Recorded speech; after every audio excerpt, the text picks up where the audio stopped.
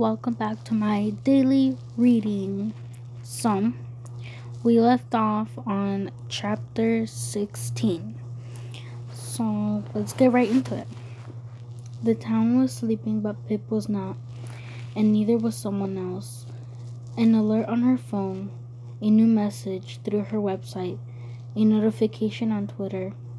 Who will look for you when you're the one who disappears? Oh wow, that was actually chapter 16. Okay, this is chapter 17. Her blood didn't feel right. It was too fast, foaming uncomfortably as it crashed in and out of her chest. Maybe those 2 coffees in a row at the cafe had been a mistake, but Kara had offered. Said Pip looked tired and at this ungodly hour of the morning. Now Pip's hands were shaking and her blood was fizzing as she walked from the cafe towards Church Street.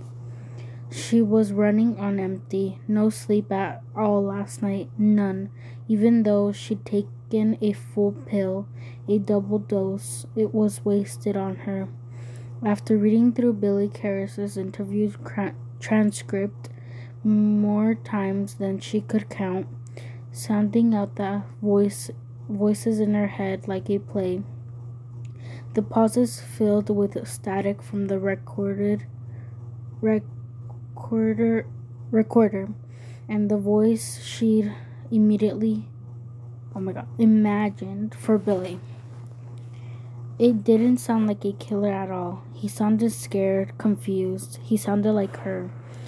Every shadow in her room had taken on the shape of a man, watching her wrapped up in her comforter. Every blinking electronic light was a pair of eyes in the dark. The LEDs on her printer and the Bluetooth speaker on her desk. It was even worse after the new message came through at 2:30. The world shrinking to just her and those prowling shadows. Pip had lain there, eyes growing scratchy and dry as she stared up at the black ceiling. It was, if she was being honest with herself, truly honest, she could hardly even call that a confession at all. Yes, the words had come out of Billy's mouth. Yes, he said, I was the one who hurt those women. But the context changed everything. The lead up and the aftermath. They stripped the meaning right out of those words.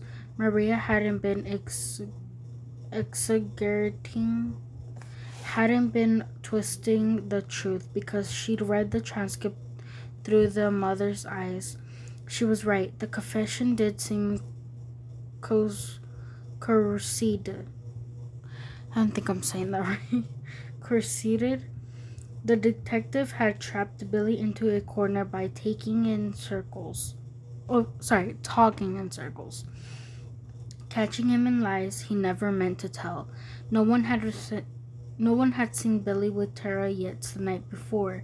That wasn't true. And yet Billy had believed it of himself, believed a made-up person over his own memory. Lieutenant David Nolan had fed him everything, all the details of the murders.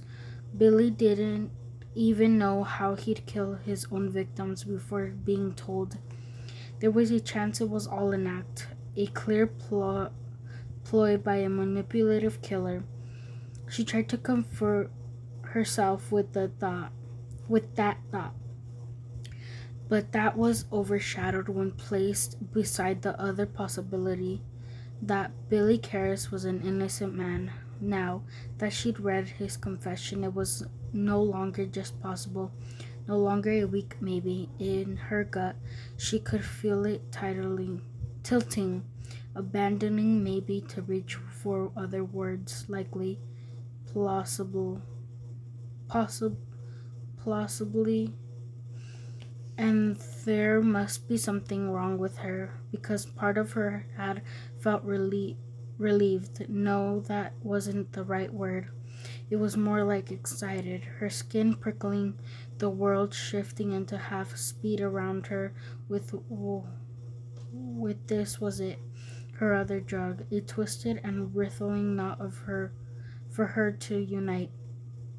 But she couldn't believe that part without accepting the others and the one that came with it, hand in hand, two halves of the same truth. If Billy Karras was innocent, then the DT killer was still out there. Out there. He was back. And Pip had 1 week left before he made her disappear. So, she would just have to find himself first.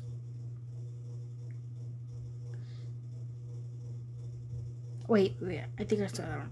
So she would just have to find him first. Find whoever was doing this to her, whether it was a DT killer or someone pretending to be. The key was Green Scene Ltd. So that's where she would begin. Had already begun last night as the clock on her dashboard ticked past 4 a.m. and on Pip had scrolled through her old documents.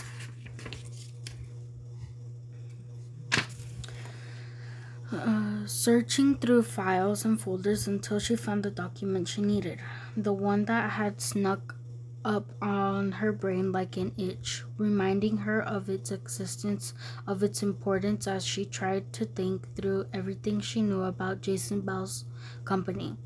Back into my documents and the folder labeled schoolwork into senior year, and the folder sat half between her AP classes senior capstone project.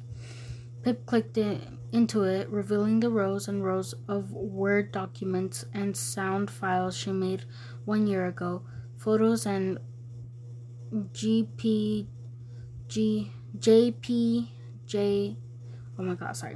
JPGS ments and sound files she made the pages of Andy Bell's academic planner spread open on her desk, and an annotated map of Fairview. Pip had drawn herself, following Andy's last known moments. She'd scrolled down through all the capstone project log documents until she found the itch, capstone project log entry 20, the one with the interview with Jess Walker. Yes, that was it. Pip had read it. Her heart kicked up as she realized its relevance.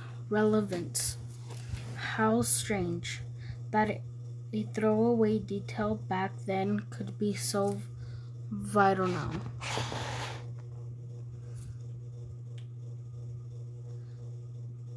Wait.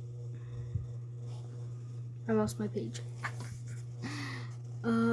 Almost like all of this had been inevitable since the very beginning.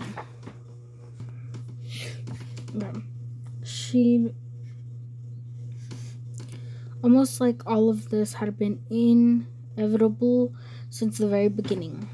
A path Pip didn't know she'd been following all along. Next, she'd research where Green Scene Ltd. And Clean Scene Ltd. Were based, a yard and office complex in Weston near Devil's Den Natural Preserve, about a 25-minute drive from Fairview. She'd even visited through Street View on Google Maps while she sat on her bed, virtually driving up and down the road outside. The complex was off a small country road, surrounded by tall trees. Captured her on some past cloudy day. She couldn't see much of the road apart from a couple of industrial-looking buildings, parked cars and vans, all encased within a tall metal fence painted forest green. There was a sign on the front gate with the colorful logos for both sister companies. Up and down she'd gone.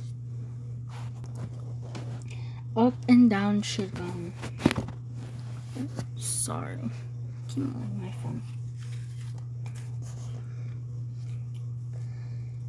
Up and down she'd gone, haunting the pixelated place like a ghost out of time. She could stare at it all she wanted, but it wouldn't give her the answer she needed. There was only one place she'd get those, not in Weston, but in Fairview. Right here, right now, in fact, as she glanced up and realized she'd almost arrived in something else too. There was a woman walking toward her, a face she knew. Dawn Bell, Andy, and Becca's mom. She must have just left the house, as empty plastic bag swinging from her arm. Her dark blonde hair was pulled back from her face. And her hands were lost in the arms of her oversized sweater. She looked tired, too. Maybe that's just what this town did to people. They were about to pass each other. Pip smiled and dipped her head, not knowing whether to say hello or not, or to tell her she was just about to knock on her door to speak to her husband. Dawn's mouth flickered, as did her eyes, but she didn't stop, looking instead at the sky while she slid her fingers beneath the gold chain of her necklace, fiddling the pendant back and forth so it caught the morning light. They passed each other and carried on. Pip checked over her shoulder as she went, and so did Dawn. Their eyes meeting for an awkward moment, but the moment went out of Pip's head as she reached her destination, starting up at the house, her eyes following the crooked roof line to each of its three chimneys. Old stippled bricks overwhelmed by shivering ivy, and a chrome wind chime mounted beside the front door. The Bell's house. Pip held her breath as she crossed the road toward the house, glancing at the green SUV parked in the drive, beside a small red car. Good. Jason must be here, then, not already on his way to work. There was a strange feeling at the base of her spine, uncanny and otherworldly, like she wasn't really here, but in the body of herself from 1 year ago, displaced out of her own time, as everything came back full circle, here at the Bell's house once more, because there was only one person who had the answers she needed. She rapped her knuckles against the glass on the front door. A sharp emerged in the frosted glass. A blurred head as a chain scraped against the front door, and it was pulled open. Jason Bell stood in the threshold, buttoning the top of his shirt, smoothing down its creases.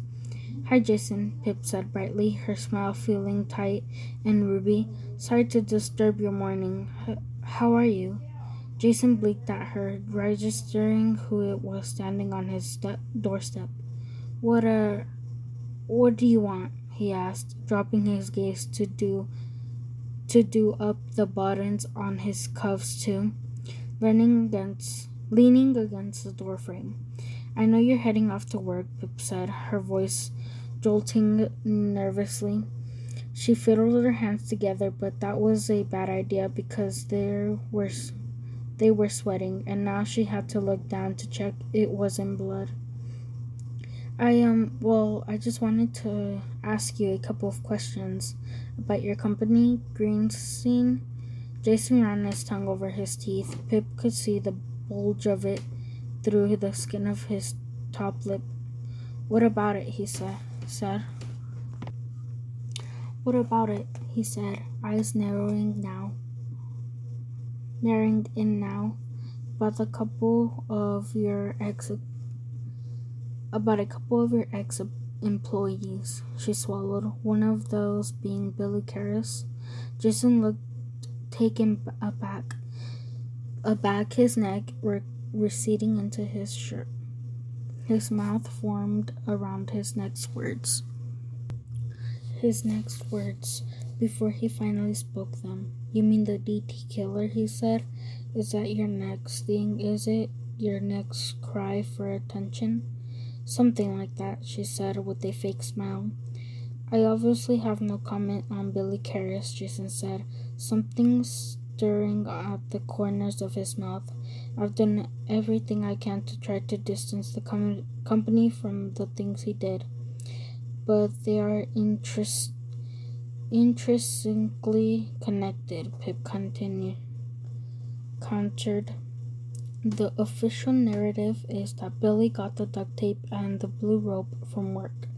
Listen to me, Jason said, raising his hand, but Pip spoke over him before he could derail the conversation. She needed answers whether he liked it or not. Last year I spoke to one of Becca's friends from high school, Jess Walker, and she told me that on April 18th, 2014, the night Andy went missing, you and Don were at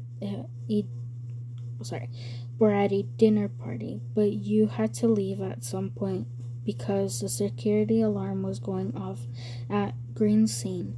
You had an alert on your phone, I assume. Jason stared blankly at her.